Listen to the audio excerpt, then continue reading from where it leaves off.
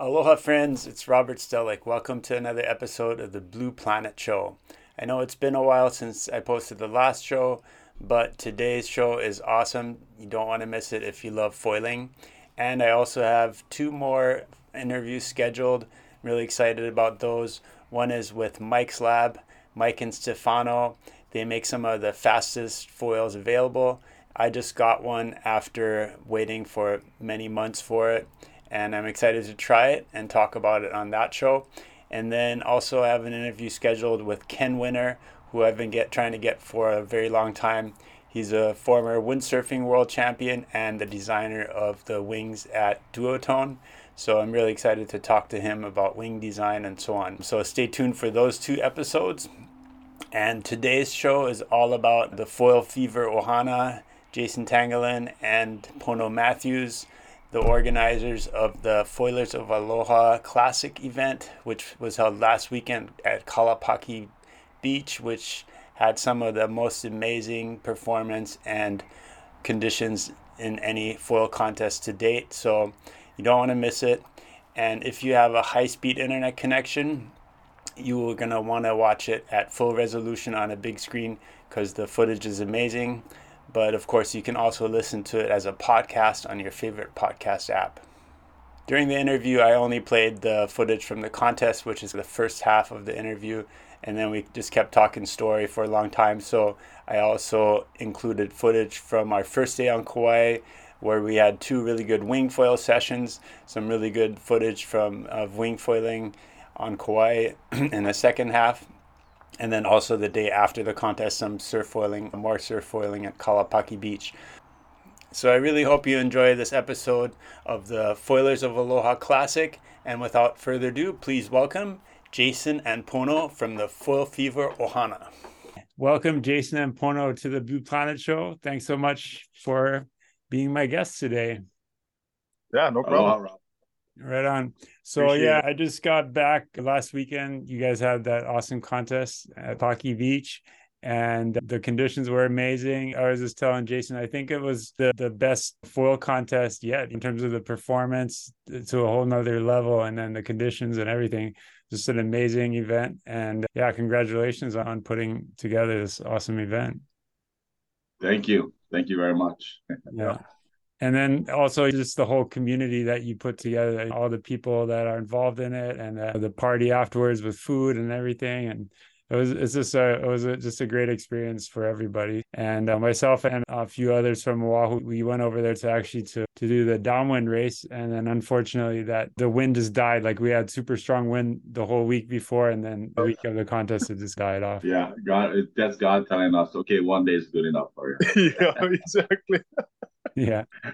So yeah, talk a little bit maybe about all the work that's involved in putting together a contest like this. It starts with the big thing is trying to get the permits, and we can't really do anything, put anything out on social media until Pono receives the authorization from Kauai for us to put on a contest. But this year we tried to put out a little bit more social media than usual. We knew it was going to come to be a lot of hard work because of the first year we did it. It was a lot of hard work. But I don't know, it worked out. Making the shirts, getting all the sponsors. Initially on our first contest, we made it where, so Kauai was the host. We made it where 60% of the competitors was from Kauai, their hometown. And then 40% is spread it all over the state and in California and Texas to give the local boys there an opportunity to join. And there was a lot of them that did the first contest that wanted to just watch on this one. So it allowed me to invite a lot more from the state, which was good. And we try to invite the best of the best. And from the first contest to now, 3 years later, the progression has gone on a whole nother level that we never thought it would ever be. Because on our first one, we're like, oh, I can't wait for next year. Yeah. I was like, but 3 years later, it's a whole new world, that's for sure. But, yeah, so the first inaugural event was in 2019. Yes. And then basically the whole pandemic came in the way. And then this is really the second contest you guys are holding. And yeah, like you said, the performance just went through the roof. It seemed just, yeah, it's like crazy how exciting it was to watch the whole thing. Yeah. But okay, and I have a whole bunch of video. I posted that video with the highlights, and then I made a longer video for this interview that we can show it and talk about it. But we still want to make it fun to listen to as a podcast as well. But I'm going to actually just start screen sharing while we're talking, so that way you're welcome to comment on the video or just talk about your whatever we're talking about. But I'm just going to play this in the background. So this was the contest event site. I'm just going to play first is that video of the highlights. And can you guys see the video okay? Yes, we can. That's JD Irons. Perfect. Okay, so yeah, just actually let's talk a little bit about the conditions, because it, like the day before and the day after, it was just normal small waves, and then this day was just, yeah, let's talk about that a little bit. Yeah, for sure. The day before, we were all there we had the beach cleanup on Friday. So we saw some other guys out there practicing. And we're like, oh, there's some waves, just like normal Kalapaki waves, kind of slow. Me and my uncle and some of the other guys were talking, and we are like, we hope there's waves tomorrow, because we weren't too sure. Like, we never anticipated this swell to hit. Some of us were talking about it like, oh, okay, there's a big north swell, and we know Kalapaki will get it if we have that trade winds also. And then Friday, I think we were talking about how the swell is actually going to switch direction for more northeast swell. So we're like, oh, okay, we're definitely going to have waves. But the trippy part about it is when we got there at 4:30 in the morning, I believe, to set up the canoe club. And then all we see is just water and boulders, big, huge rocks just covering up the road. And we can hear the waves breaking over the break wall. And we're like, we look at each other and we're like, oh my goodness, it's bombing. It's got to be really good. So I think that was the most exciting part, was just seeing that sunrise come over the mountain and just seeing the sets just roll in. And it was just definitely unbelievable for all of us, I think. We never anticipated it. All worked out in the end. Swell all day long, good waves. Yeah. And Apaki too, it's like the whole place is a little bit almost like an amphitheater where like everyone's sitting around watching, and just the crowd, the audio from the crowd. I wish I had recorded that to put with the video, because it was just like cool to hear all the comments and the cheers and whatever. It was just, yeah, it was just an experience to everyone was super excited about the whole contest and watching every ride and like cheering everyone on. So that was definitely a good part of it, and a lot of good wipeouts like this one. Yeah, that was me. Yeah. So yeah, that was like good. Yeah, that was a good one. So there was like a lot of kind of sick double ups, yeah, where the thing just like would drop out from underneath you. It seemed. Yeah, that's when the lower tide, huh? So it's crazy because the last time we had a swell like this was Hurricane Iniki. Wow. It was never this big, and we didn't anticipate how glassy it would be. But because the first contest, it was as big as this, but it wasn't glassy. It was really windy, very stormy. So all the really good guys it was very hard for them. And that's why the Kauai guys they're so used to it. They did really good on that one. Home advantage if you know that wave, right? Yeah, it gets tricky out there, especially with this kind of swell too, and on that low tide. It was super shallow out there. Like some of these sets, when we had to duck dive, we're duck diving on dry reef, so we would get stuck on the reef trying to duck dive and just get smashed. Oh no! Yeah. Oh my god!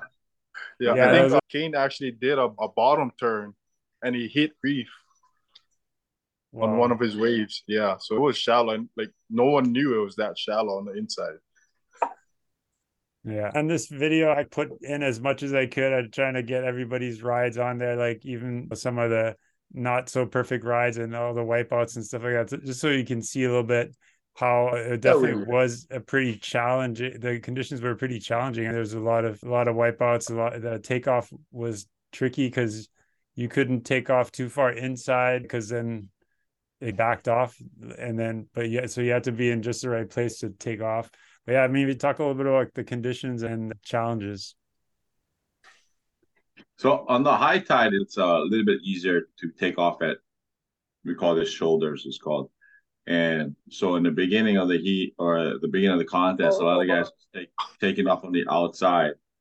But when that low tide came in, a lot of guys, like Jack was smart. He would stay way inside, do a chip shot, and then go out and catch that one big wave because that's the one that everyone was looking at from the start, taking out that big bottom turn. Pono and I think JD was on the outside. The local guys was on the outside trying to paddle into it, which it helped them. But then like I know one of the wave that was that 343 wave, Wipeout. but then what they didn't see was you drop in into that wave. That drop in into that wave was heavy. So for him to take that drop, and you can't really, the photos are seeing it from the judge's point, but they're not really, for some reason, they weren't looking at those type of critical drop-ins. They're waiting for the second wave on seeing what, because it's, okay, let's see what he got. And the 343 was probably the best three waves I've ever seen. Was literally one after another. Yeah, it was amazing. But yeah, if you've seen Pono's drop, because like I said, Pono and JD Irons was hanging on the outside trying to take off. Yeah, that was more my mentality because this is a spot I always foil. So I look for those steeper takeoffs, those more critical sections on those takeoffs. Because if you stick those takeoffs, it's a lot harder to do compared to a chip-in shot. For me, that was my mentality, was try to take off as steep as I could. And if I make it. If I don't, try again. But yeah. Yeah. Sorry, I think for some reason it's like I played the same video over and over here. Wait, I mean, it's a great video. I think I got the wrong one here. This is gonna be very exciting. I know. It was pretty dope. And I was watching it on my phone. And I was like, so now I'm watching it on the big screen. I'm like, ooh, whoa, it looks way more heavy. Yeah. I gotta plug it to my big TV. Yeah. And I actually rendered it in high resolution, like 4K, I think. So it should be pretty cool to watch on a big screen too. So sorry, was playing just the short version, but yeah. So in this one, I just tried to put as much footage as I had into it for the different riders and stuff. Everybody can check it out. I was trying to turn off the volume. That's what happened. Okay. There we go. Okay, so actually, a question that people had was about the rules. So let's go over the contest rules. What were the rules for proning? What were the rules for stand-up paddling and so on? Maybe go over that a little bit. Oh, yeah, first contest, I got my cousins together, other people that helped me start the whole foiling evolution going on. And it wasn't easy because as a foiler, that foiling can go in any direction. Towards the end, we got into arguments and this and that. We needed to just stick with one point. But our idea was to whatever we do in a contest is what we, as the foil fever guys, like to see in the real world means of safety wise. So leash required. Our big thing is not coming in within 20 feet of another person as the other person drops in, and then obviously no dropping in and stuff like that. But those are the two main parts of it. The stand up and everybody else had the same rules except for the stand ups. They could use straps if they wanted to. Yeah, so I mean, talk a little bit about that because I know it's a little bit controversial, that the foot strap thing. So what is your reasoning behind not allowing foot straps for prone foiling? The big reason is not a lot of guys foil straps. So it would be unfair for the straps and the strapless go against each other. So it was easier for us to have strapless because the guys with strapless, they would have to buy a board that has straps or put on straps. And it would be a lot easier if we went the other way around. In this contest in the beginning, I had an expression session for straps, but in the long run, we wanted to make sure that we had everybody surf at least twice. So I took out that straps expression session for that one heat. But that's the main reason. Plus, you got to look at the scoring too. If versus one guy with straps versus another guy without straps, the whole scoring would be totally different because if the strap guy is doing just a front side whitewater whack compared to a guy doing a strapless whitewater whack. Same thing. I would rather score the guy without straps higher points than the guy with straps because it's a lot more critical and it's a lot harder to do without straps. Yeah, agreed. And it's amazing that there were still so many aerial maneuvers without straps. Yeah. Yeah, that's what it was, but somebody did a backflip. Yeah, backflip, double rail grab backflip. I saw that. I was like, oh. So, and then Mateo was doing 360 airs. Yeah, and he threw that boosting air. So it's not to say that you cannot do these things without straps. It's possible. Noah Flegel's doing it. Why can't we? But yeah, it's just because of that. Less money spent on trying to get a board with straps. I wanted to make it even for everyone. Oh, yeah. Oh, it's ammonia's. Yeah, and then this was the wave on the right side of the bay, and there was like some beautiful barrels coming through. Yeah, on that side too. This is my favorite wave in the whole wide world for surfing. We won't say the name, but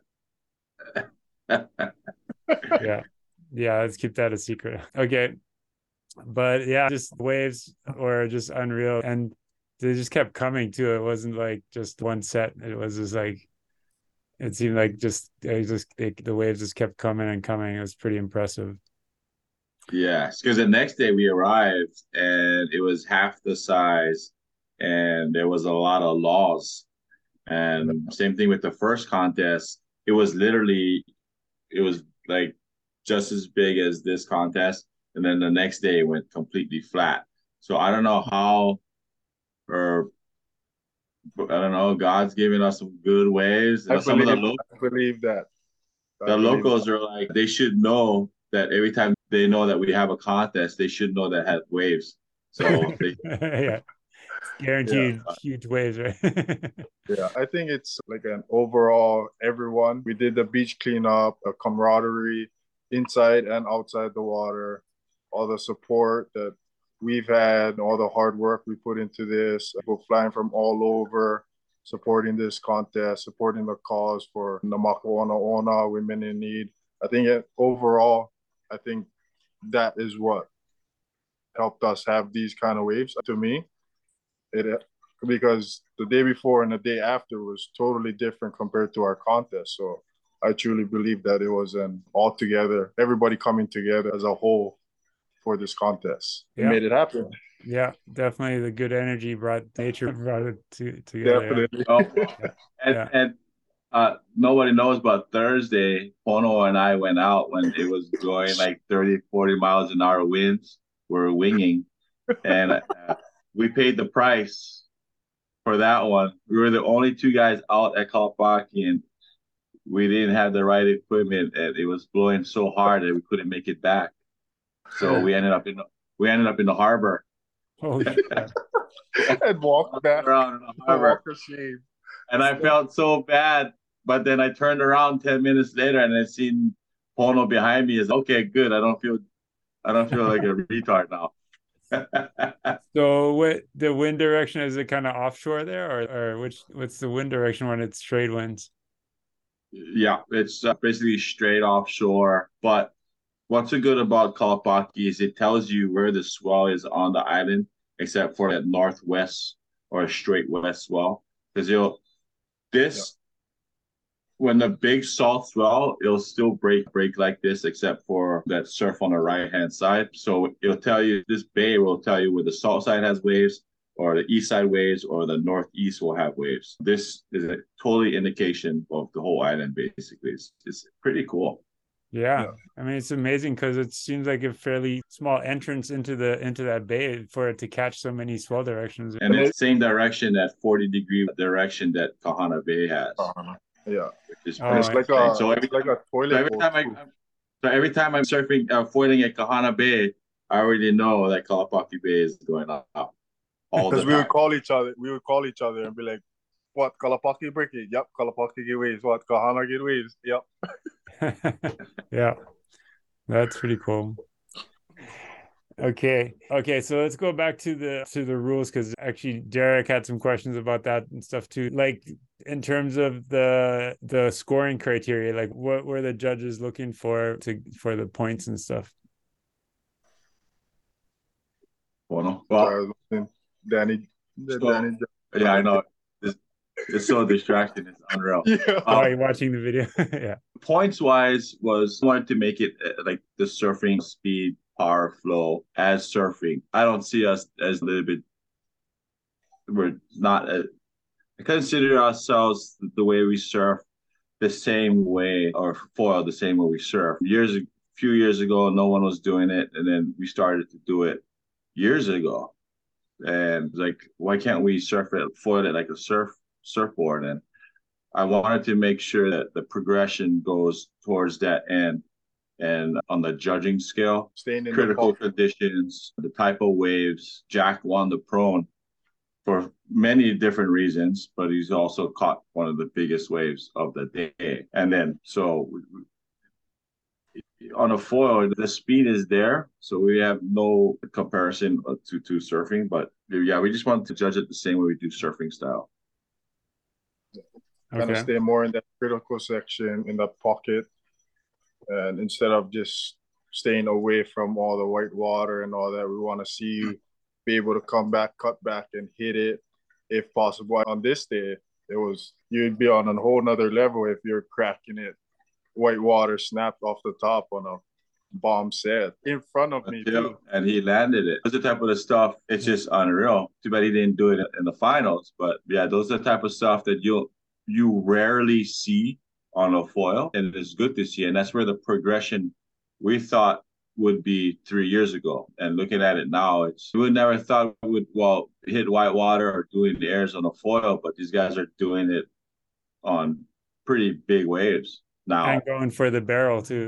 Going for the barrel, yeah. Yeah. But the crazy thing is these guys going for the barrel that they know is going to close out. Like Pono, and 2 waves in a row, he knows it's going to close out, but the adrenaline of the competition, and I asked him, like, when you came out, did you hear the crowd? And he was like, dude, you can totally hear the crowd. I was like, oh, because Rob, you were out there, and oh my gosh, the crowd was just so pumped. It was unreal. Yeah. Oh yeah, it was a great atmosphere. I could hear the crowd. It was like almost like a live concert or something like that is what it felt like a little bit. I could hear it's like reaction more than I could hear you announcing. Yeah. Oh, really? That's how loud it was, yeah. Because I was speechless, that's why. Yeah, I mean, there was that one where you just like, Pono, maybe talk about that one wave where you just like flying down the line. There was backside grabbing the rail and then just so fast that you just couldn't keep the foil in the water. Yeah. Oh, that was JD. That was JD. Oh, that was JD. Sorry. And JD Irons, and that wave actually won him the wipeout of the day, because everybody was getting wipeouts, but the amount of speed that he was getting on that wave and was a big set, we had to give him that, because it was just, I felt my eardrums pop when he landed. Right. And that was backside too. That's even more crazy. Yeah. More scary. Yeah. Yeah. The speed that he was flying on the wave and then just coming to a complete stop, just hitting the water full speed. I mean, yeah. Nuts. It's not a fun, it doesn't feel good, but it looks good to the crowd. Yeah. Look at his waves. So good. Right on. Yeah. So, and then originally you had planned for the Sunday to do like a downwind race, right? So where would that have been? Like, what was the planned course if there was wind? And yeah, what was the plan for the downwind race? Because that was so. Primarily, we wanted Kalia to end it at the jetty right here in Kalapaki Bay. Okay. It's about I don't know, maybe a 10, 12-mile stretch straight northeast. And it was looking good, but that wind started to come early Thursday, Friday, which thank God, because Saturday would have been, oh my God, it would have been so heavy. on if the winds came out on Saturday. It would be like out of control. But it would have been a whole different scene. yeah, all the boys, the no whole new thing is the winging, and everyone was really actually excited about that. But yeah, bummer that we had to not hold it, but it was a good time. Next time, on I guess. Saturday. Yeah. Yeah, I thought this kid Mateo was a real standout as well because he was doing both the stand-up division and the prone division. Yeah. Yeah, and this is his second time doing that. Yeah. Same thing back in 2019. He won first in SUP and second in prone. Yeah. And then it's pretty amazing because he went like from, and there was like no break between the heats too. So he went like from the pro stand-up final straight, switched boards and just went straight into the prone final. Yeah. And it happens that way. That's the consequences of trying to enter so much divisions. You're gonna have those moments where you go back to back, but he's not even 20, I don't believe. So his energy level is on another level. Yeah, for sure. Yeah. If that was me, I would have been like, no thanks, I'm good. That way. Yeah. What was I gonna ask? Yeah. Oh, yeah. The different divisions and the results. Are the final results posted somewhere? Sort of. I did. I post everything but the prone because we lost the results. Okay. And I'm still searching for it. I know someone took a picture of it, but yeah, I know. I don't even have the results in front of me. Was it double up? No worries, but yeah, I guess some maybe I can maybe you can send me the results later or whatever. I can post them on this video as well. But people were asking like, what are the, because you only announced the top 3 finishers or whatever. All right, but and then people were asking, what about making a 2-day event? Also, the judging like is on the side of the bay, almost facing away from the break, like because the wave breaks away from the judges stand. They're saying, is that the best location? Wouldn't it be better to have it judging from straight on or from the other side of the bay? What's your take on that? We got those houses right there on the cliff that we could rent. That's an option. Or maybe get a room at the Marriott. But it was so much easier accessible for us to do it at the canoe club. And people's got to realize that most of this money is coming out of Pono and I's pocket. So for us to even rent a room at the Marriott is probably impossible. Yeah. And then plus, if we was to set up like on the beach or something, you would have to think about whole scaffolding on the beach, and then getting permits to do that on the beach. It's a lot of things that we would have to think about in order to try to do that. Especially on this day, we weren't expecting for it to have this much barrels to actually hold up nice and clean. A lot of them, if you were on it and you went for the barrel, you'd be able to make it out easily. That's how good and clean it was. I mean, and then plus with the canoe club, if we didn't have these kind of barrel sections and whatnot, it's a perfect spot for the judges to be on the top story, and you could actually see everything from there. Yeah, and the judges were upstairs on the second floor too, so you had a pretty good vantage point of the waves from the upstairs. Right? So they could see, and I was up there most of the time, and we could see pretty good. The only part that it was hard was in the morning time when that sun was setting directly over. We couldn't decipher the color jerseys, but that's about it. Especially when they're pumping out, because I was up on the top for the first 2 heats, and then guys would be pumping out, and then as soon as it turn around to just go straight down, catch a wave, like they get lost in the sun. But as soon as they reached the break, we could see their jersey colors. We had to kind of work that out. We're like, hey, okay, we're not judging them on watching them glide into the wave. We're only scoring them on the more critical section when the wave actually breaks. So we had to kind of figure that out first thing in the morning. Yeah, that makes sense. 7 judges. Yeah. So 3 judges scoring, a head judge, and then 3 spotters. And that's one of the things we learned from the first contest, to make sure we have a spotter per judge, just to call out, because, and that's one of the reasons why we kept the 2-for-1 max per ride, because otherwise guys like Jack and Mateo would be doing 10-for-1s. And yeah. So actually, yeah, let's talk about that a little bit. So basically the rule was you can take off on a wave, ride it, and then pump out and get a second wave, but that was it, right? You couldn't get more than 2 waves in for one score, right? correct. Yeah. Correct. And the reason for that is because just to make it more of an even playing field for guys that can't pump like an 18-year-old. Yeah. Yeah. Exactly. And so even on a smaller day, you would see like they'll do 2-for-1s. My thought process was like somebody like Pono can do so much turns on that one wave than they would somebody else is doing 2 waves. They're doing as much as turns. So it gave everybody that chance to score. If that makes sense, but Yeah. Yeah, no, I mean, I think that rule makes sense because you don't want it to turn just into a pumping contest. Also, then people would probably use bigger foils, which don't perform as well on the wave and stuff like that. We're sticking to that whole performance side of foiling. Yeah.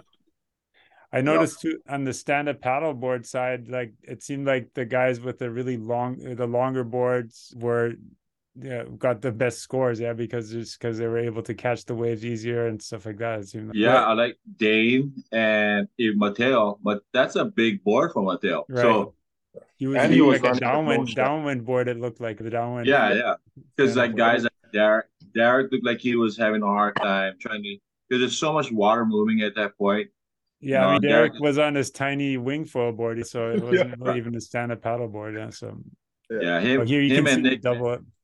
Sorry. Him and Nick Bennett's always my top 2 picks, but this day when it's bigger, on a smaller day they would just tear it up. But because there was so much water moving, I think that's I had a hard time. But the first 2 places, Nick Bennett took 3rd, but the first 2 places, Mateo and Daniel, they had bigger boards, so they were catching most of the waves. Yeah. So for prone foiling, I want to talk a little bit about your equipment. What were you using, and what would you say would have been like perfect equipment for this day of foil surfing? I was riding my Freedom Fusion board. It's like a 4.5, 17 3/4, and 28 liters. And then I was riding, my foil was Axis 799 front wing with a silly short fuselage, 325 progressive tail wing. A lot of guys were riding that more high aspect kind of wing for that speed. I know a lot of guys were running the lifts 90. Jack was riding the 90. But then we were all planning on riding those smaller wings for that speed, and we can carve. But I think the only guy in the prone division that was riding a big wing was Jake. Jakey Perps. Yeah, he rips on the big wings. I think he's the only prone foiler I know of that can rip on like 210 go foil. Yeah. Like a short board, and he whips that thing like it's no other. Everybody else was riding those small wings. He was riding a big wing and just ripping on it. Yeah. That just shows the progression in who you are as a person and what you're capable of. Yeah, and the 799 Axis, I have that one too for wing foiling, but it's a pretty small foil. It doesn't have much drag, but you need to maintain that speed. So it's not that easy to pump. You got to really keep up the speed, right? Yeah, it definitely needs the speed to keep it going. But once you're in that rhythm, it's all about mainly that rhythm and the technique for your pumping style. Mm-hmm. If you can keep that, then you can go for quite a while. Compared to, for me, I would rather ride a smaller wing than a big wing in any condition. I even ride over here like 1-2 foot days. I ride my small wing because I like it super loose, super carvy. I can almost ride it like my surf wing as well. That's why. Yeah, and it's just more efficient. You have less drag, right? So it's easier to maintain the speed too because you don't have to work as hard to go faster. It seems like. Yes. And yeah, what about holding it over 2 days? Have you thought about that? Or I guess the plan was to have 1 day of surfing and 1 day of downwind racing kind of thing. So we just did it 1 day. That's how we started it in 2019. And then 3 months later, we actually had a contest in Maui that we had to cancel 3 weeks prior because of the pandemic. So we had set up everything else for Maui. Everything was ready to go. That was scheduled for 2 days. We just kept it down to one day. And then this year, we're like, okay, let's go ahead, add the wing race to it. But we're going to keep the Kauai one to one day for Kalapaki. Few reasons. One, I don't want to take away 2 days away from the local boys out there. I think Yeah. one day is long enough, especially on a swell like this. But so Kauai is always going to be that one day at Kalapaki, and then hopefully the next day is a race. But the Maui, if we have it in Maui, it's going to be at guardrails, and those are going to be 2 days, 2 day events. So. Okay. And then, so Maui, do you like actually talk a little bit about your plans for the future? Because you said that you had something planned in Tennessee next summer. Is that right? Yeah, we're trying to do a wake foil contest in Tennessee in July on 14th, 15th, I believe. And I still wanted to do something in Hawaii in May, whether it's at Kaka'ako or in Honolulu or guardrails on Maui. Okay. So that's the plan. And then back to Kauai the weekend after Thanksgiving. Awesome. Kaka'ako would be cool. That's our backyard. So yeah, that's but for Tennessee, like what, like a wake foiling contest, how would that work, and what would be the criteria and stuff?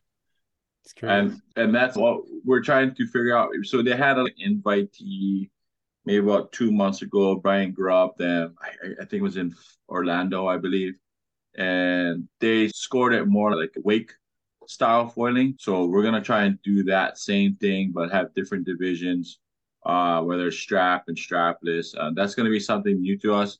We've been doing in the last couple of years, doing the whole traveling to the wake side of it. We did a tour like a few months ago, actually. Went from lake to lake just to see how many people are out there foiling. It's actually unreal the amount of people that's foiling, because this was it the surf wake, I believe, or waking, I should say, those are starting to go away, and now they're starting to foil a lot more. So the competitions right now, it's especially for the foil side, it's still fresh, and we always wanted to be one of the guys to actually push it out.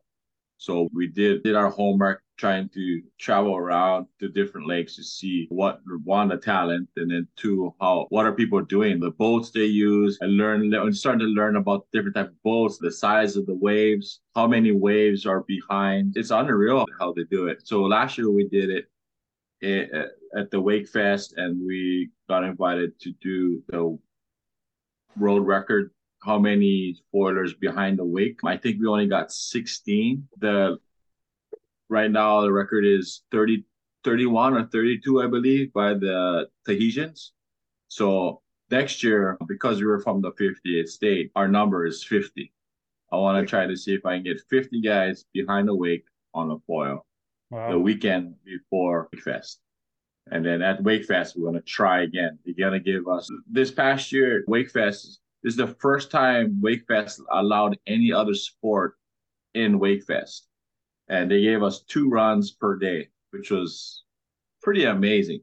Wow. The crowd here was at Kalapaki was one thing, but they had 1,500 wake boats in the water lined up, screaming when the foilers came down. And it was such an intense experience. And next year, I'll make sure the Foil Fever, we're going to go check it out and put on our contest. My friend Brian from Flight Deck, Tennessee, he's out there, and he's doing a lot of the leg work for us. We've been doing it for the last, 4 or 5 months now.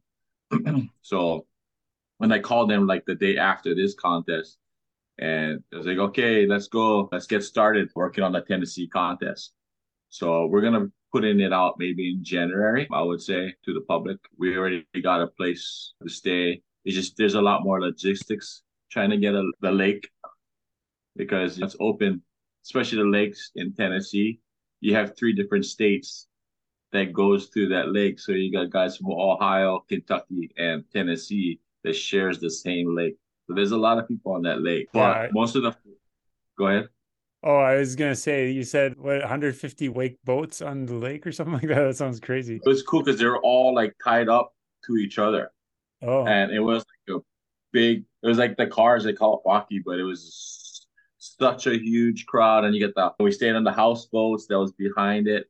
It was so intense, so intense. So yeah. hopefully on this first one that we do, we know it's not going to be as big. I don't think any contest, any foil contest that we do is going to be can beat this. We said that 2019, but Yeah, uh, Saturday was way it bigger than definitely. I think it definitely topped our first con. Well, just like the waves and the performance both were yeah, just amazing, right. and I don't think anything like this has been held before. So it's just really cool to be there in person and see it happen for sure. Oh, we're happy that you came down. Yeah, me Yeah. too. I was stoked. One thing I wanted to mention, somebody in the on my video commented, how was I able to get my drone to fly? Because this is kind of really close to the airport, and it's not in the flight line, but it's like in this blue zone, which is a restricted flight area for drones. You need like authorization to fly there. And when I first tried it, and I brought two drones and all my batteries and everything like that, and I couldn't get it to work. I was really frustrated because I showed up with all my stuff and then I couldn't fly. And then because I had a DJI flight controller, and then I tried all the stuff that it said to do, and it just kept rejecting my thing. And then I finally tried my older controller, which works with my phone.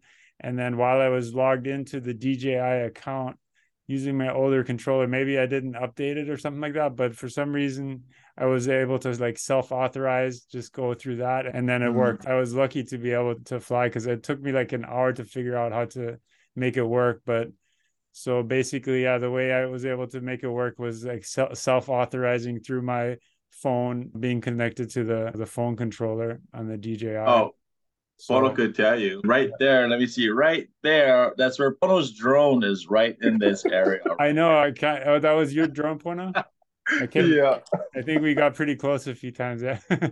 Yeah. No, No, Pono's so drone is. yeah, Oh, my drone is actually in Kalapaki. oh, in the water. Yeah. So I But there lost was. it like a few months ago. I Uh-huh. was flying it and then it automatically just went to auto landing while I was out above the water flying. It Oh just no. started landing, coming down slowly and slowly, almost close to the water. And I tried to shoot it to shore on the sand. And it just barely almost reached the sand, but it landed right in the water. And I was like, oh, Oh, it's gone. that's So we spent frustrating. all day trying to swim for it, Yeah. all Yeah. day for 2 days. A lot of times you're just happy just to get the SD card back with the footage, right? Because you know the drone, Right, once it's in the salt water, is probably not gonna survive it anyways, but at least you can get the right. footage out of it, right? Yeah. Oh yeah. Actually have the footage of it landing in the water. It was Oh, connected to my phone, so I got right. the footage from that because I was recording that whole flight while it was landing. Uh, Yeah, that it was sucks. pretty hilarious. Yeah. But yeah, that's something to be aware of, that it's actually not an automatic thing that you can fly the drone there. So Yeah, it I've Oh, heard, depends on the size of your drone too. So yeah, I had the Air 2S. It worked until that day. Even the yeah, minis. I know Christian Park. He was flying his drone, so I think he had the DJI Mini. yeah, So he was able to fly it out there. It depends on the size of drone you have. yeah, I guess that might be it too. But oh. yeah, and then I also wanted to mention Alex Aguera from GoFoil was there with I guess he had a telephoto lens and was shooting from the beach. And he posted a video too on YouTube that a couple days ago. And that one has, you can hear the comments from the crowd and the crowd cheering and stuff like that, which is definitely that part is missing from the drone video for sure, that you don't get that. Oh yeah. The audio from the crowd was pretty cool. And then announcing. Yeah, you get so pumped. You hear the crowd going. I was telling people the last few days is if we didn't have the contest and it was just a free for all regular session, you wouldn't see guys be pulling in like that or doing the crazy stuff that they were doing Saturday. But Mm, because these guys are like pushing each other, and that's the cool thing about the foilers. It's just no matter if you're in competition or not, everyone's pushing and hollering on the side, yelling, "Go!" Yeah. It's such a cool vibe, the foilers, and that's Hopefully it lasts a little bit longer. But even though in the competition, the foilers, there's something different. There's something special, I believe. I agree with that totally. What do you think? What's the cause of that? Like, why are foilers so much more open and yeah, like more open to sharing and just enjoying it together versus Most of these foilers are surfers, and in the lineup on a surfboard, you can sit in the water for an hour and might catch two waves. Where on a foil, you can sit in a corner, tiny half a foot white water, and have the time of your life and catch Smooth. 2 for 1, 3 for 1, and or whatever. But when you get done, you're so tired, you're like you're resting for 15 minutes anyway. Yeah. But and it's so funny because I was pointing at Diamond Head, and one of the uncles, the locals, and he's at the top of the hill, and I walk up to the top, and he goes, "How come every time I see you foilers, you guys always smiling?" Oh yeah, I remember that. And yeah, right, Pono. I was like, and I told him it was because after an hour session of foiling to climb up that cliffs hill and make it, we're like, oh, our legs are so tired, and the last thing we want to do is climb up that cliff. But it's true. All the foilers you see, the positive attitude, the positive feedback from everybody. You'll never have a surfer go, "Hey, come here, let me teach you how to surf." Where foilers, they're welcoming. I want to teach you because they know the consequences of foiling. We want to teach, and we do. We have free lessons. We have free demonstrations to the public that we put on once in a while for the whole safety. Because, how can we tell these guys don't do this, don't do that when we're not out there actually teaching them how the right way of doing it, because it is dangerous. Yeah. And even if for somebody that has a lot of experience surfing and they think they can just jump on a foil and learn it easily because they already know how to surf, sometimes that's the most dangerous because they're like, you have that mentality already. Mentality that they don't need any advice or whatever. True. But you can be on a 1 foot wave on a foil, and no matter what, you have to be on your toes. You start to be cocky. You got to be humble the whole time. And whether it's 20 feet or 1 feet, the same humbleness is exactly the same. Yeah. Because either way, you're you get can hurt. end up with 20 stitches on your head if you, Exactly. you don't know what you're doing. True. Either you'll get the stitches or you'll do it to somebody else. That's what we were trying to avoid. I think something worth mentioning is that despite everybody like having pretty gnarly wipeouts in the most critical section and everything, like that one, and the foil, tumbling around your head and stuff like that, like nobody got injured, right? There was no injuries in this event, right? Or were there? Did I miss something? There was one, somebody grabbed the foil, I think, by his hand. Oh, that was it.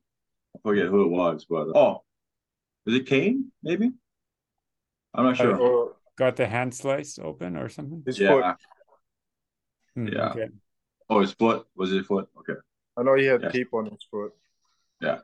Not too sure somebody did get the contest or whatnot. But I saw Kane the next day. He was out foiling again at Kalapaki. Not bad, but yeah. Anyways, so it looks really dangerous, but I guess if you know what you're doing and know how to avoid the foil, it can actually be relatively safe, I would say. Oh, so the number one rule when I taught Pono how to foil when we got started and how I started, these words will always stick to my head, and I always tell the same thing to anybody who wants to learn how to foil. And foiling it's not how you foil, it's how you fall. And so when we started to have the confidence in falling, hitting the white water, like I have full confidence on hitting the white water because I have full confidence on how I know how to bail, or I know how to. Once you start having that tendency of or not confident in falling, that's basically when you get hurt. Yeah. And you got to stay humble, of course. You're going to get hurt. It's not if, it's when. Yeah, I think the biggest tip for beginners is when you're surfing, sometimes like if you lose your balance and you're starting to fall off, you can catch yourself and you basically try to pull off the maneuver until you hit the water. If you hit the water, then you crash. But foiling, like as soon as you lose your balance a little bit or you feel like the foil is not right underneath you, it's just time to bail out right away and not try to correct it or save yourself from falling. It's a lot easier to come back to catch another wave than get hurt, wait a couple weeks, and then Or hopefully, months. yeah. For So sure. For sure. Let's talk a little bit about your background. Like, how did you grow up, and how did you get into foiling and all that? I'm curious.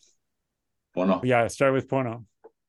Oh, I pretty much grew up here on Kauai, here on Oahu a lot. Was back and forth between islands. Fondest memory of learning how to surf was probably at Wailua Beach here on Kauai at the river mouth. Yeah, trying to learn how to surf. And then I got into bodyboarding when I moved up to Oahu. Bodyboarded at a spot called Tumblelands in Maili. And Okay. then, yeah, and then pretty much moved back here, surf. And then I actually got started with foiling back in 2018 from this guy, my uncle. He was foiling before me, and then he came over for New Year's. Him and Uncle Cleve was like, hey, you need to try this. So I tried it, and I was pretty much hooked. I was watching guys foiling at Kalapaki for quite a while before I even started. And I always was like, wow, that looks so cool, but looks so dangerous. Or maybe that's not for me. Sorry, it was actually Uncle Kavika Carvalho. I would always see him out on his sup foiling Kalapaki. I was like, I think he was like one of the only ones that I actually saw like ripping on a foil so early in the game back in 2018.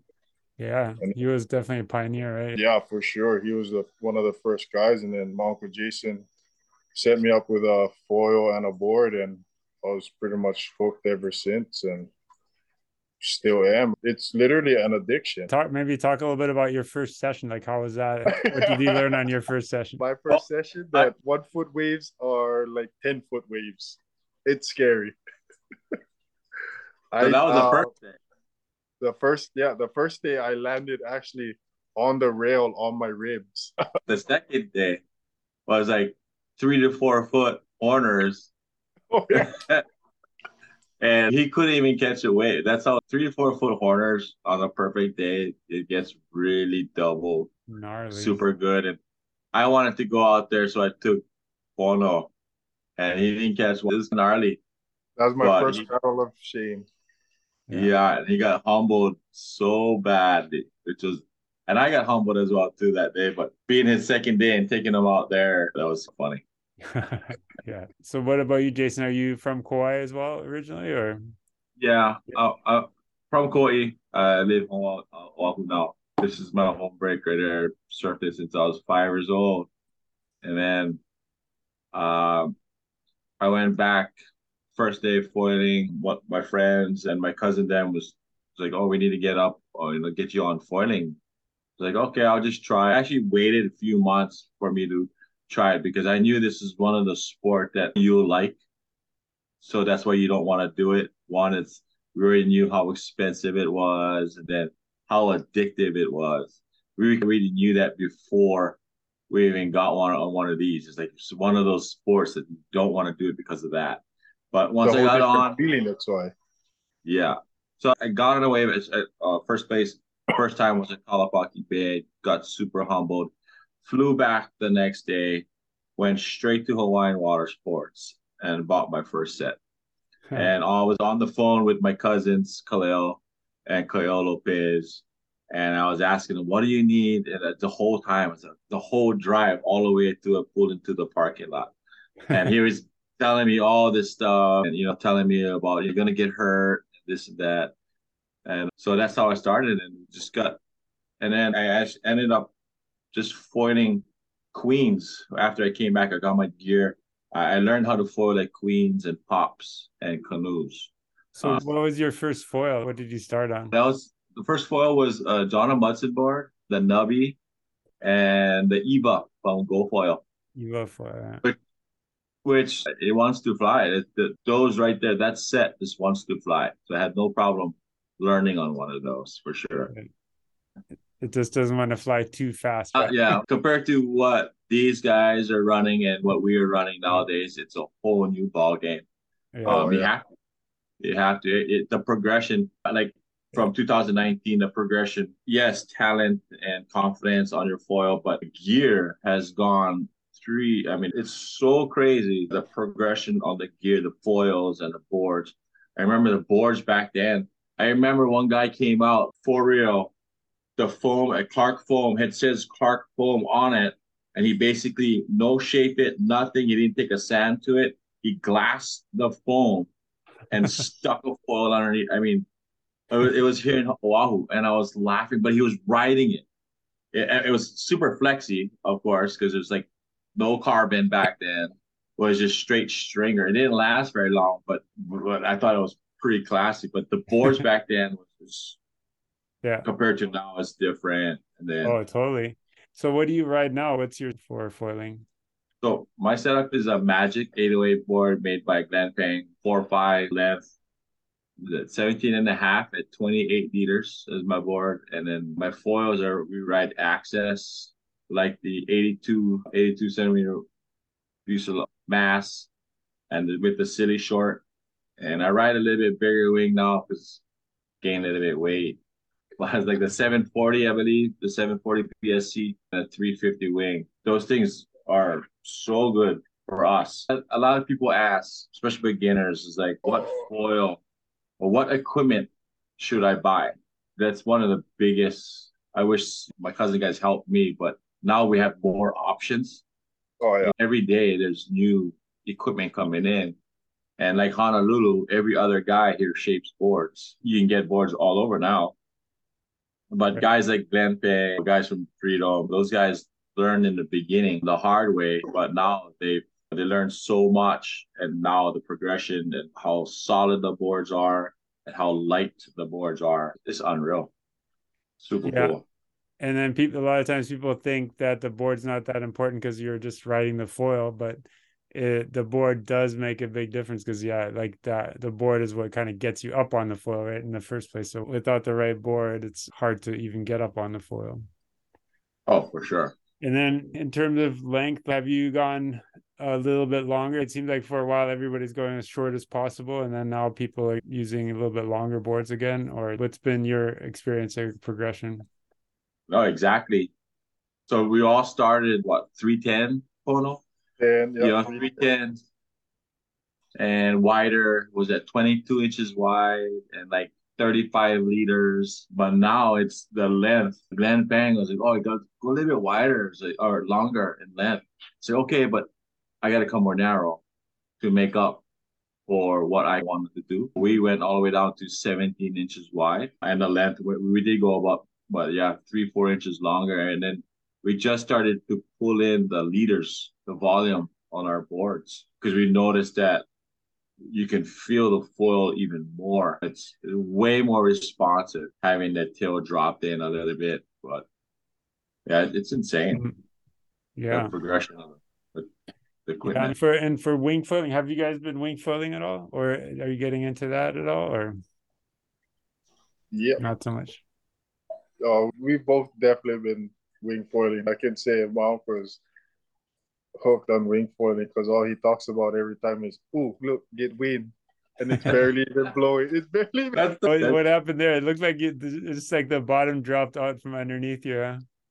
So Was I that the told him double up? that way, if he had a longer fuselage, he might would have had a chance on that one because the shorter fuselage makes it more like a more loose on the front and back.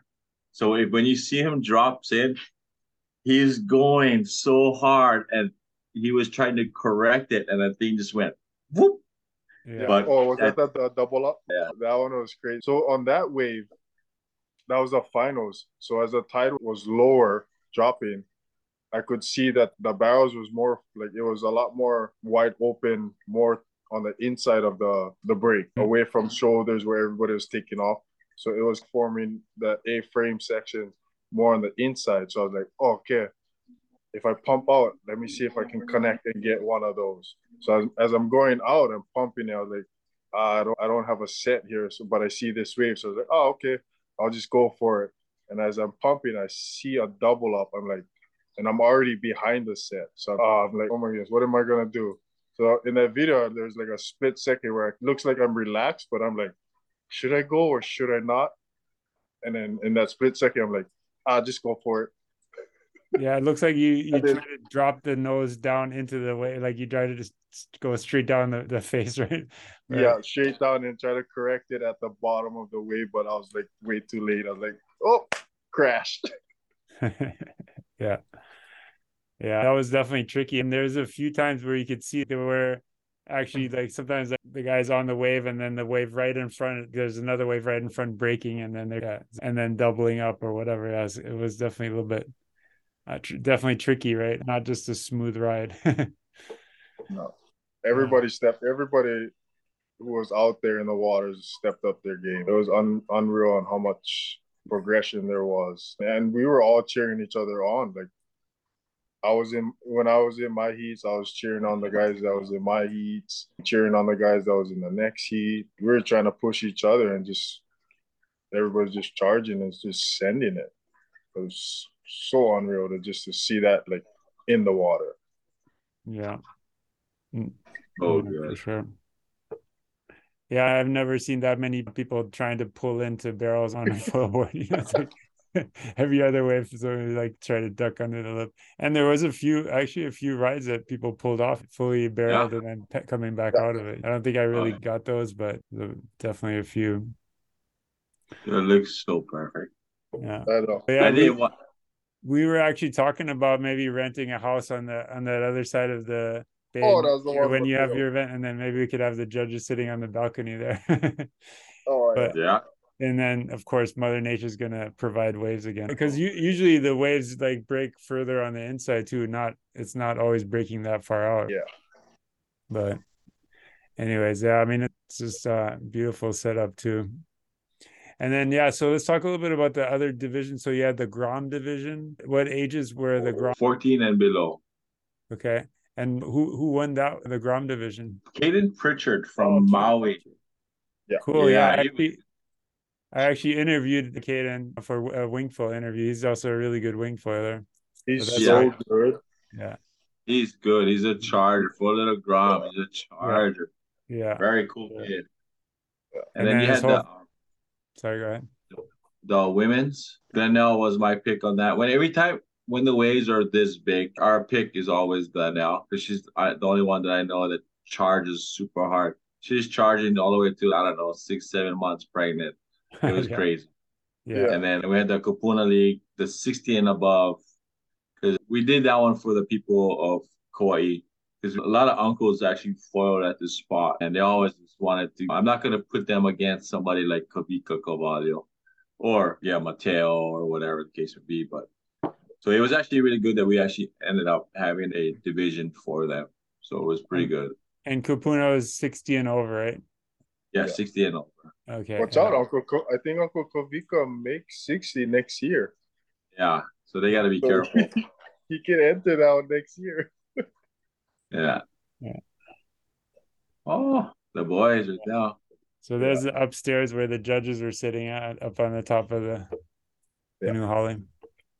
Oh, there you go. So and then yeah, afterwards you had a cool event, lots of cool prizes and everything, nice dinner. So that was cool too, live music, everything. So yeah, that was a great event. I have to say you guys did a really good job, and I know it's a lot of work to do something like this. Thank you for putting it on and Yeah. making it No, it happen. was so cool, especially the first competition that we've done in 2019. We put this on Pono and I went to Pono. I was like, Pono, we're doing a contest. Okay, let's do it. And out of everybody that on the staff, the Ohana, my sister, like it was my sister, my mom, my daughters. None of them foil. None of them really serve. The competition, contest wise, nobody's done it. Initially, I was in the contest of 2019, and then my buddy Cleve, the head judge, is like, "There's no way you can foil this contest. We're gonna need help." So after that, these guys told me I'm not allowed to foil any of our contests ever. So that's how we. Now it was just funny because everybody's doing this. The only guys that foiled is the judges. That's the only people on the staff that actually foils, which is cool, which is Plus amazing. having that support, like we volunteered them, not volunteered them, to kind of help us out with the contest. And they were all up for it. They saw our vision and they supported us from the get-go. To have that support is like unreal. Yeah, that's awesome. Yeah. So do you think, I guess here on Oahu, like the foil contests are usually kind of part of other, like the Buffalo surf meet, they had like a foil division and stuff like that. But it seems like there aren't really that many real surf foiling competitions yet. Yeah. Yeah, I believe we were the first one ever in 2019. A full foil contest. Yeah, because like you said, Rob, it was a part of Duke's, part of the Buffalo. So this is the first time. I think we had. I think the contest I did with you was it the pumping. Yeah, the 100 waves contest or whatever. Yeah. The Boys to Men one, I think was the Boys to Men contest. Yeah. And that was awesome. That was oh, you guys got this on? Oh, you guys got. So actually, I was gonna play this, kind of do a separate video out of this, but this was like when we got there on Friday, the day before the event. We went straight from the airport to this spot, and it was like blowing. We're like all excited about it. Yeah, went out in the water and good wing foiling session, and yeah. And I only brought my wing foiling gear. I didn't even bring anything else, but because I was looking forward to trying to do that downwind race. Glad you guys scored at Honolulu Beach. Yeah, that was a super fun spot too. Yeah. Why didn't we go there? You didn't want to. You wanted to go Kalapaki. Oh. Okay. But yeah, I'll probably share this another time. But yeah, get back to you guys.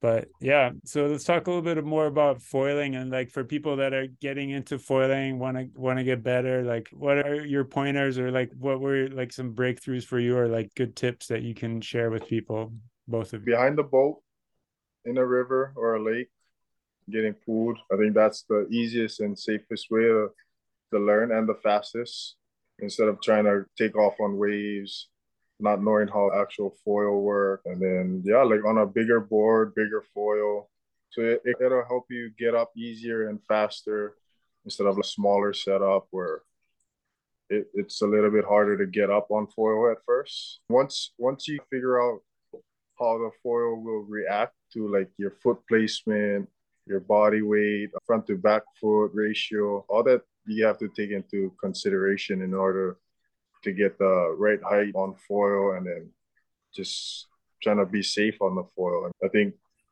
each time you go out every session, you gotta remember, okay, this didn't work. Oh, okay, wait, this worked. Okay, let me try this. It's a step-by-step process. You can't just go out one session and be like, oh, I'm ripping it. I know everything about foiling, because the next session you'll get humbled really quick. Yeah. And it seems like a lot of people, they try it a couple of times and then they just give up. They find it too challenging. With foiling, you have to be like consistent, go every day. Because I think when I first started, I think I went 6 months straight, every day, 7 days a week. I literally went until I got it like fully down. I think the more consistent you are, the faster you learn and the better you become. A whole new sport. Just the feeling alone gets you out there in the water. Just to be up on foil and just fly straight. Just flying straight is always fun. I think that was the main goal from like the beginning. So for me, I foiled at Kalapaki. That's where I learned. And then my goal in the beginning was always try to make it to shore. Just go straight and make it to shore without getting hurt. Yeah. What about you, Jason? You got some tips?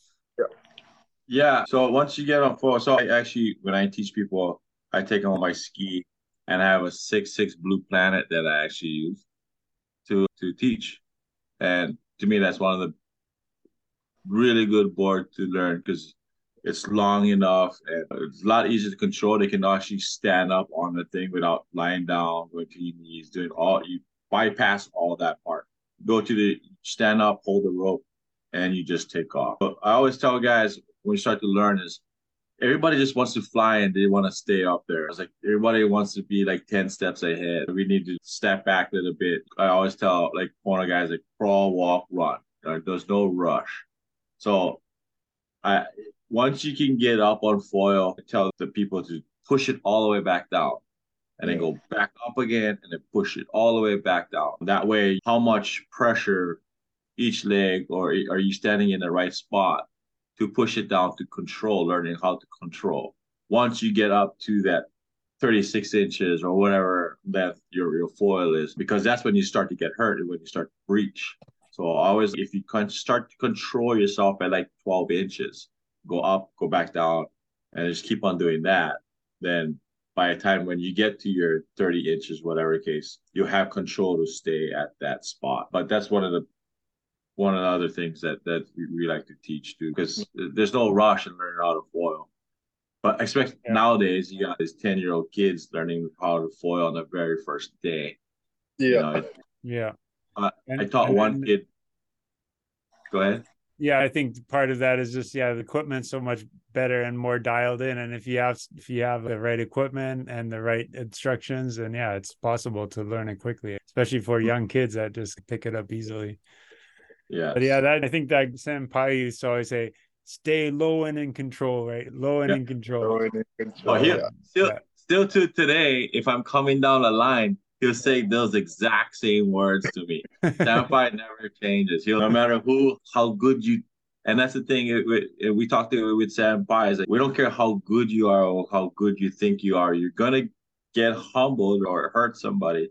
So you have to stay on your toes at all time and be focused on a foil while you being on a longboard. But once you get up, you have to stay focused, which is amazing. I think that's why we're so addicted to this sport, because no matter how good you get, it'll still humble you on a 2-foot wave. There's just the competitor side, like the adrenaline on a 2-foot. I always tell people a 2-foot wave at Pipe or at Kahana Bay feels like a 10-foot wave at Pipe. That adrenaline, no matter how big, it's a rush. 1 foot or no wave. If you get up, it's such a rush. The high-speed bottom turn, it feels like you're riding 20-foot pipe or whatever, even though it's a foot behind you. So in terms of, if you look at talent versus practice, what would you say for you? Is it talent, or is it time on the water and just practicing, or a combination of both? Definitely a combination of both. You can see, so when you watch guys foil, when I see it, I was like, oh, these guys are ripped. Say, for example, Jack. Like, I surfed with Jack before, so I know he can surf. So you can see the transition he does from longboarding, shortboarding, into the foiling side. Like, Pono can shortboard, I can see the transition. The guys like Derek Hamasaki. So not to say that you'll be ripping right away. For example, look at Erica. She's really good in foiling, and she doesn't surf. She doesn't have any of that.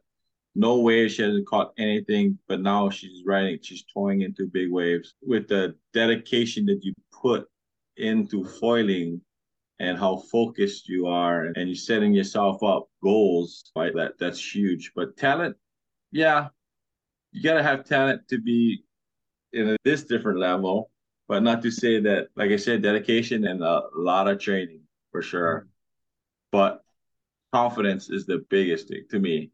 Confidence by surfing and any other sport, because you can get hurt really bad. But no, I agree. And a lot of us have a water sports background, and I think in winging too, it's really obvious where if somebody's had a windsurfing background or kiting or whatever, and they understand how a wing works, then it makes a huge difference versus someone that might be a great surfer, but they've never really used a wing or done any wind sports. So for sure, it's a lot more challenging to learn that. Yeah. But it's so funny when you say the wing side too, though. You can see the difference on the wing. The guys who used to do the wing sports transition to foil winging. Advise the guys that surf foil, and learning how to wing, because then you put them on a wave, then you'll see, he's got to be a prone foiler. And then when you put him on like the winning races they've been having in Florida or Europe and stuff like that, then you're like, oh, that guy's a guarantee like a kite surfer, which is amazing, because you go to Maui, most of those guys, the wind side of it turned all into wing foiling, because what I think is less equipment, but everybody's ripping, but on their own style of foiling, whatever. But no, totally. And yeah, like someone like Derek, yeah, you put him on a wing foiler, he's like ripping it like the wing's not even there. Yeah, exactly. Pretty And amazing. that's what he has a little bit advantage on guys going try to do the surfing side of it. But if he did a wing race, like a short distance wing race, then he'll have big competition for sure. But Derek, Yeah, he's can't getting take pretty away. good at the wing handling too and racing and all that. I mean, he's actually Oh a yeah, really good he's competitor in the racing too. special species that Yeah. one. Yeah. So actually, yeah, I want to talk a little bit more about the state of mind, and you saying confidence is really important. And I know sometimes we all have days where everything kind of flows and you're like, you never fall and you just keep going and like everything, you can't do any wrong. And then other days when you're just like, you can't even make a drop. Yeah. Are there any secrets to getting into that state of mind where you're confident and you just like Superman and you can do whatever you want? Kind of tricky question, and never really thought about it that way. For the most part, for me, I try to keep a cool, collective mind as soon as I jump in the water because I know what I'm getting myself into right now. And especially then you look at the waves, see how they are, and then kind of I kind of base my session off of that, like how the waves are, and if it's just more for just cruising or actually progressive side shortboarding. All those you got to take into consideration too, and then kind of like how your day is going. There's definitely a lot of factors you got to take into consideration on how to stay in a positive mood. Sometimes I'm a victim of it. I just use the water as a ocean therapy. If I'm having a bad day or a shitty day, I'll go jump in the water. I know a lot of people use that as a therapy, but when it comes to foiling, you definitely want to be in a right mindset to foil because either you're gonna get hurt or you're gonna hurt somebody else. So I think foiling in general, you have to have a positive mindset, no matter if it's 1 foot or 10 foot. Yeah. Yeah. And I think what you said too about focusing on the conditions and paying attention and just like being in the moment and just not thinking about other things. It's like you just have to really zero in on what you're doing and pay attention and look at where the sets are coming and look what everyone else is doing and just not have any distractions in your mind, I guess. Yeah.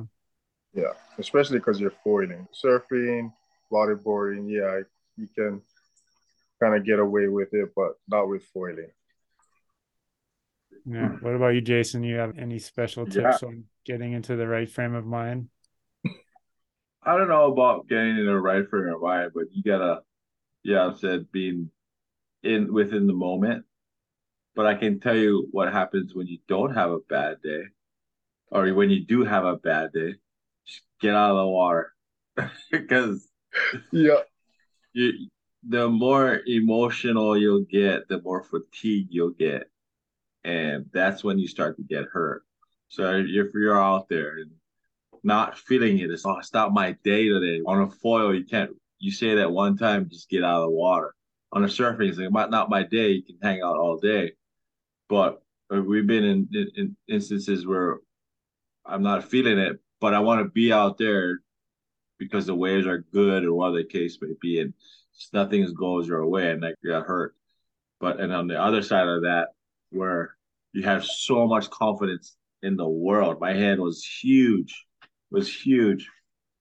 and I got hurt really bad on that one because my confidence was way up on another level. I couldn't do anything wrong, and I got knocked out at Baby Queens a few years ago. And same thing happened when I went to the Big Island. It was like 6 to 8 feet, and I got all the confidence in the world. And I don't know, my jet ski guy, they helped me out, Chad Klima. Wow. Yeah. So I guess you can be too confident as well. Yeah. I mean, it goes both ways. Yeah. Yeah. Yeah. It's a good point.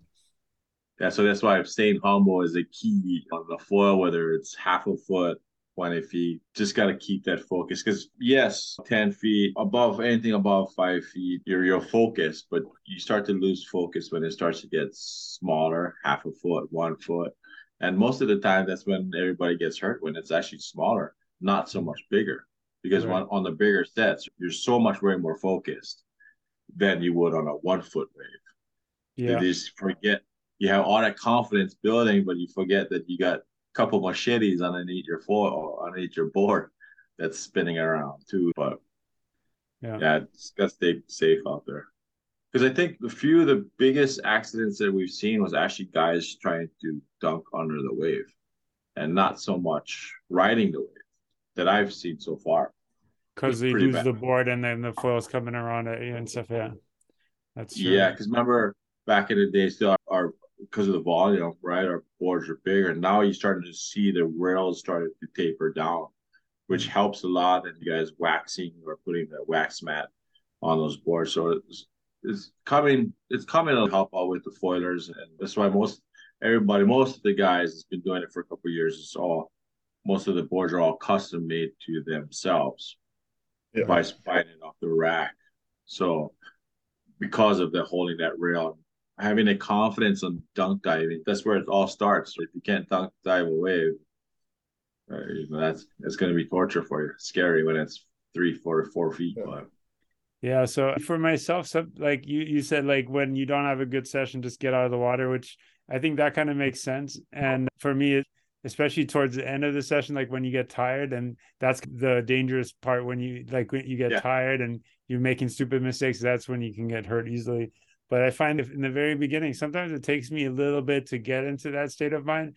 And if I'm not, sometimes I can just maybe just sit on my board and just let everything go and breathe and relax. And like sometimes I can turn my state of mind to actually then have a good session. But it's sometimes challenging to do. And if you can't do that, then yeah, you're better off just going in. And then also, and then knowing when to quit. If you've been out there for 2 hours and even though you're still feeling good, if you're making dumb mistakes and especially on like bigger days or whatever, it's just better to go in and call it a day. Oh yeah.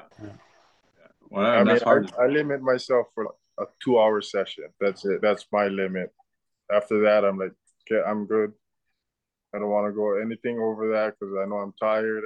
At that point, I'm exhausted and tired, and I know what can come of it after that. I don't want to get hurt or hurt somebody else. 2-hour limit all the time. Yeah, I was just listening to James Casey. He does like downwinders for world record downwinders and stuff like that for basically all day for 12 hours or something like that. Crazy stuff. And then there's like a new world record for pumping around in the surf. Oh yeah, I forget what it was, but several hours. Like nonstop. I think the flat water was around 23 minutes. Just flat water pumping or something like that. I think it's longer now. Yeah. 40, is it? Yeah. But 48 minutes, I think, or something like that. Yeah, I think so. Yeah, 48 minutes, and then in the surf, it's 2 hours 40 minutes or something like that. That's so crazy. That's so crazy. Yeah, and we'll probably see more stuff like that happening. Oh yeah, and we haven't scratched the surface yet. That's what we said 3 years ago. But seeing all the progression, and then where Wing is taking us, and then obviously the straps, and then Saturday the strap is. That's it's insane. So can't wait till next year. Yeah. And with the straps, I understand your reasoning, but I think straps just allow a whole the realm of possibilities. Like I guess they had that Dukes contest and you're not supposed to use straps, but they did anyways. And he was doing like backflips on the waves, and you can't do that without straps. But yeah, so do you think, can you see yourself in the future allowing straps, or is that just something that you don't think belongs in with foil surfing? Oh, for sure. For the Kauai one, we couldn't because it was a 1-day event. The Maui one, we had the straps category in there, being a 2-day event. So that would be the only reason why we're not having it for the Kauai one. And we'll probably not have it for the Kauai one unless we open up. Depends on how many competitors. And so far, every year has been different. Depends on how many people come out. Because ideally, we wanted to make sure that everybody surfs twice. So that's why we took out the straps progression. But for sure, Maui, for sure.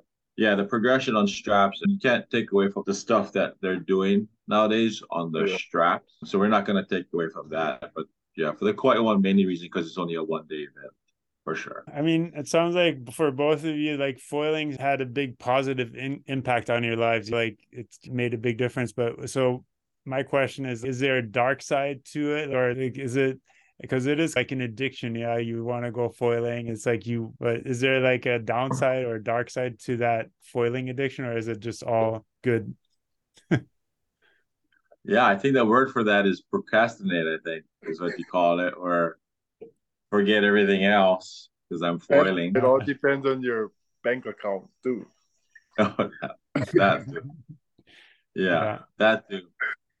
But fortunately for some people, we didn't have to worry too much about that. But I'm not spending time with the family and stuff like that, or too busy foiling. Especially this contest, it was very rough.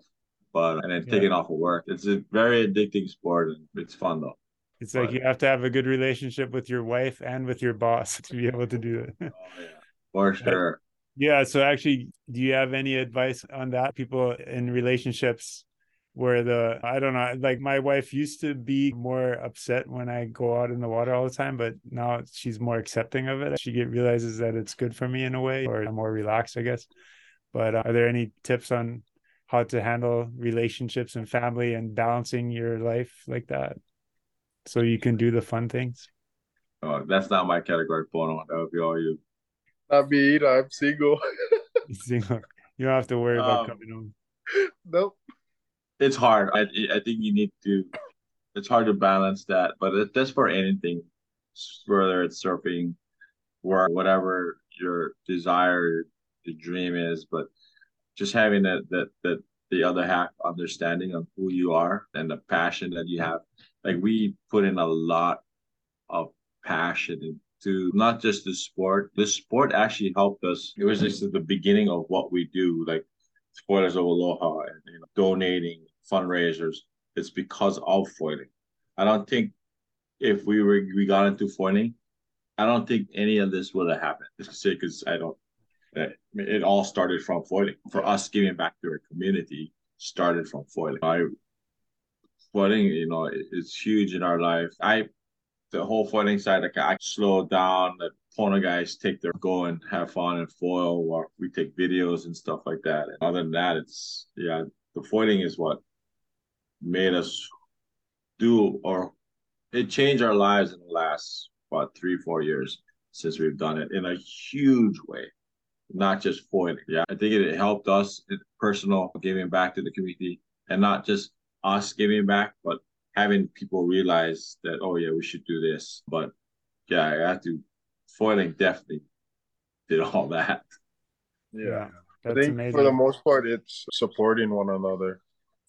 I think definitely if it wasn't for foiling, we wouldn't have this whole community, this whole camaraderie, this whole hospitality with each and every one of us. Rob, with you, I mean, with Uncle Derek, almost off. You're just being able to meet everybody like face to face, even like Eric up in Texas, Lance, Captain Steve up in Texas, all those guys, Erica, just being able to meet everybody and having the same mentality of wanting, instead of needing to give back, we want to give back. Like, Mhm. because that's all we have is each other. None of us could ever do this alone. I know I wouldn't be able to put on a contest by myself. It takes a whole lot of hard work and dedication, and it's us as a whole coming together to provide all of this, to give back to our community, to take care of the Aina that we live on. It's time that we give back instead of take. Yeah, beautiful. So for people who are listening and want to support you guys, like what can they do and who do you want to say thanks for their support and how can people help you guys out more? First, to say thanks to Flofi Rohana, mom, my sister, my mom, my daughters, Meg, everybody. Every year, they're always out to support us, which has nothing to do with that because they don't foil, but us giving back to issues, women's in need, and giving equipment for people that, especially for the holidays, it's well worth it. But if it wasn't for them, we wouldn't have done a lot of our work, or none of this would get done without them. Our sponsors for sure help us a lot. You've helped us a lot the last few years. You've been supporting us from the beginning, you and Jeff Jang. So we had to thank you guys. And Access is so funny because they came to me and it's, oh, I want to sponsor the Foil Fever Ohana. And basically we all got sponsored, which is cool Wow. because they picked Yeah. us, they picked up the whole Ohana, not just one person. I have to thank Evan and the crew for that. Oh yeah, for sure. Because it's expensive, Rob. That Yeah. it's super expensive. Oh, And it it is. changes every single time. Yeah. I like to Yeah, and thanks, Pono, for keeping me on my toes. So Yeah. it's good though. Right Yeah, on. Yeah, I know like probably like the entry fees and stuff like that. Like we've put on some races in the past and stuff like that with Jeff Chang and Wet Feet and Blue Planet. And like you're lucky if you can cover all your costs, right? So it's not sometimes people would think like you're making money off of them because you're charging them an entry fee or something like that, but it's really not like that. correct. It's like a very you're giving a lot of yourself to put on a contest like that. And then a lot of times you don't even get to enjoy it because you're just like working basically the whole time. And that's why I wanted to go slow on Saturday. I was having so much fun. I didn't want to have it stop. And then the day after, I was like, ah, sure. I know the waves are good. I just totally forgot what happened because everything went so fast. Yeah. It was positive all day. It was unreal. But Yeah. Yeah. It's I didn't really realize how special that event was until afterwards. Like when I was yeah, back yeah, on Oahu, it's like Yeah. looking at the footage, it's like this was amazing. Like that was really something special, yeah, for sure. yeah. And that's what we're gonna talk about on our lessons learned in a few days. And always the first 15 minutes, dude, that was the best Yeah. contest. And then we start, okay, Yeah. let's get down to business. What do we need? We're always making sure. And this is what we didn't do this year at the contest. The first year we had a jar in the middle of the stage, and we invited people to put in their comments on how can we make our contests better. Yeah. And we had a few from 2019 that we did change for this year, but I wish we did it again. But I don't know.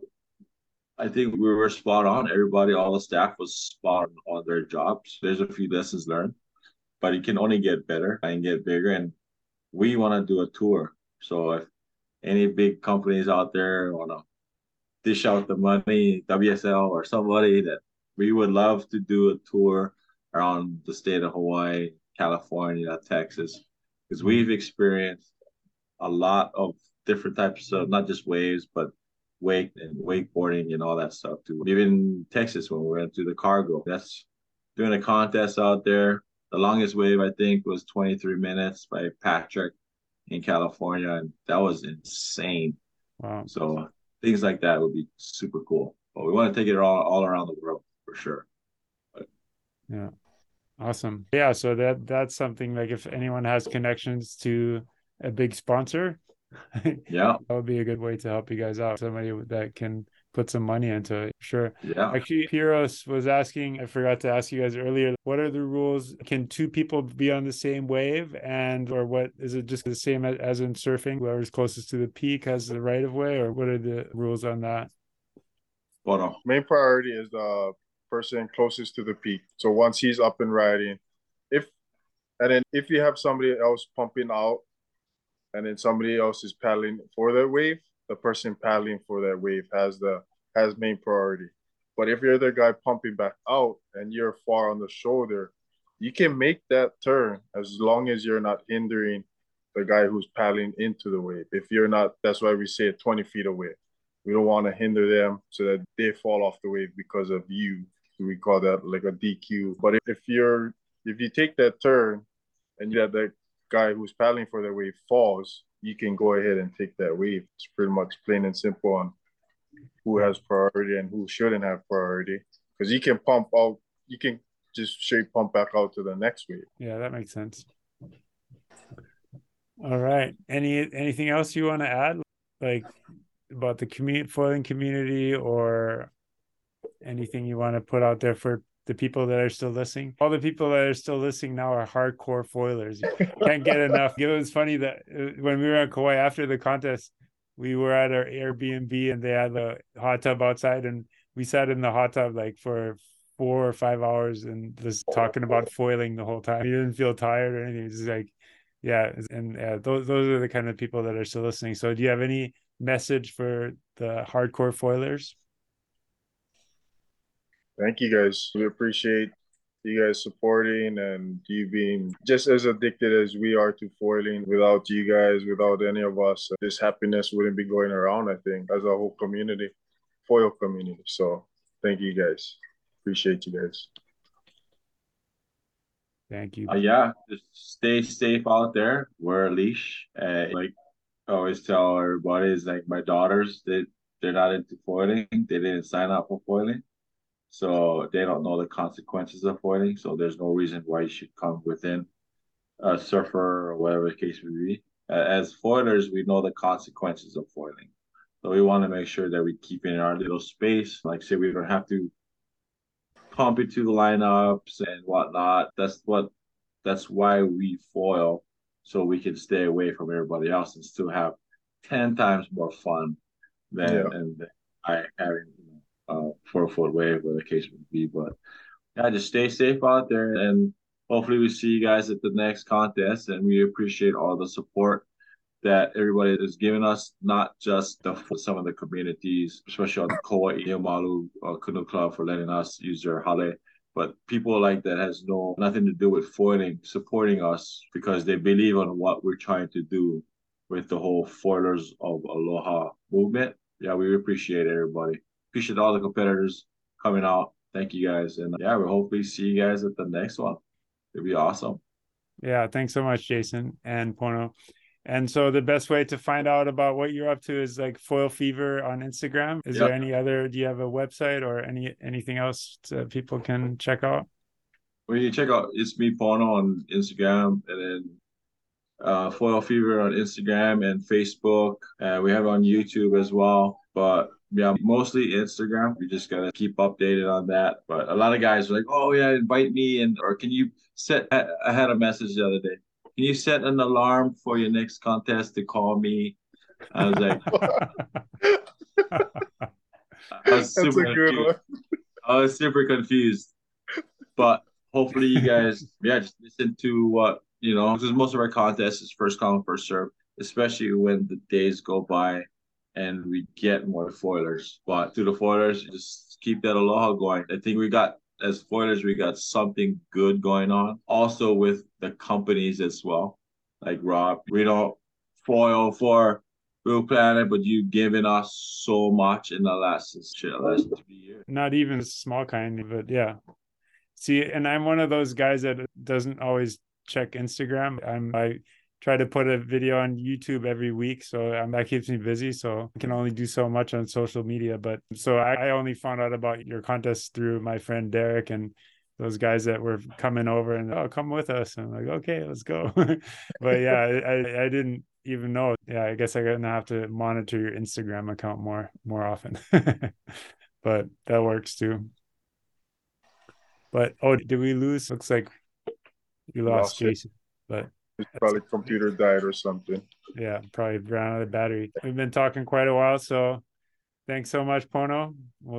Thank you. I appreciate it. Thank you for having me. Oh, here's Jason. Let's all say goodbye and see if is he back? Yep. Oh, Jason's coming back online. Yeah. Pono said your battery died for this long phone call. But yeah, no worries. But yeah, thanks so much for joining me, and I'm sure people are gonna love this show. And we'll talk again hopefully after your next event, and hopefully you'll keep getting blessed by Mother Nature, the Aina, and the waves, and the beautiful people of the foil community. So thanks so much. Right on. Hey, thank you, Rob. Thank you, Rob. Appreciate everything you do for our community as well, and for the Foil Fever. You and Jeff Shane put us on a whole new level as well too. So people like you gives us the opportunity to shine, or gives us the opportunity to do what we want to do. So we like to thank you and Jeff Chang out there for supporting us as well. So thank you very much, Rob. Yeah. Thank you, guys. All right. Thanks. And have a good night. Aloha. All right, guys. Bye, guys. Thank you so much for watching this episode of the Blue Planet Show. As always, I try to leave a little message at the end for those of you, the hardcore viewers who watch all the way to the end. And today I have a quote for you. Our greatest glory is not in never falling, but in rising every time we fall. So whether it's in foiling or in life, if you want to grow and improve, you have to try things that you're not really comfortable with and keep pushing the limits a little bit. And sometimes you fall flat on your face, like a lot of the competitors in the contest. But that's how you grow. That's how you get better. And you just have to keep getting up and going again. So I hope that works for you. It's always worked for me. And thank you so much for watching again. See you on the water. See you on the next Blue Planet episode. Aloha.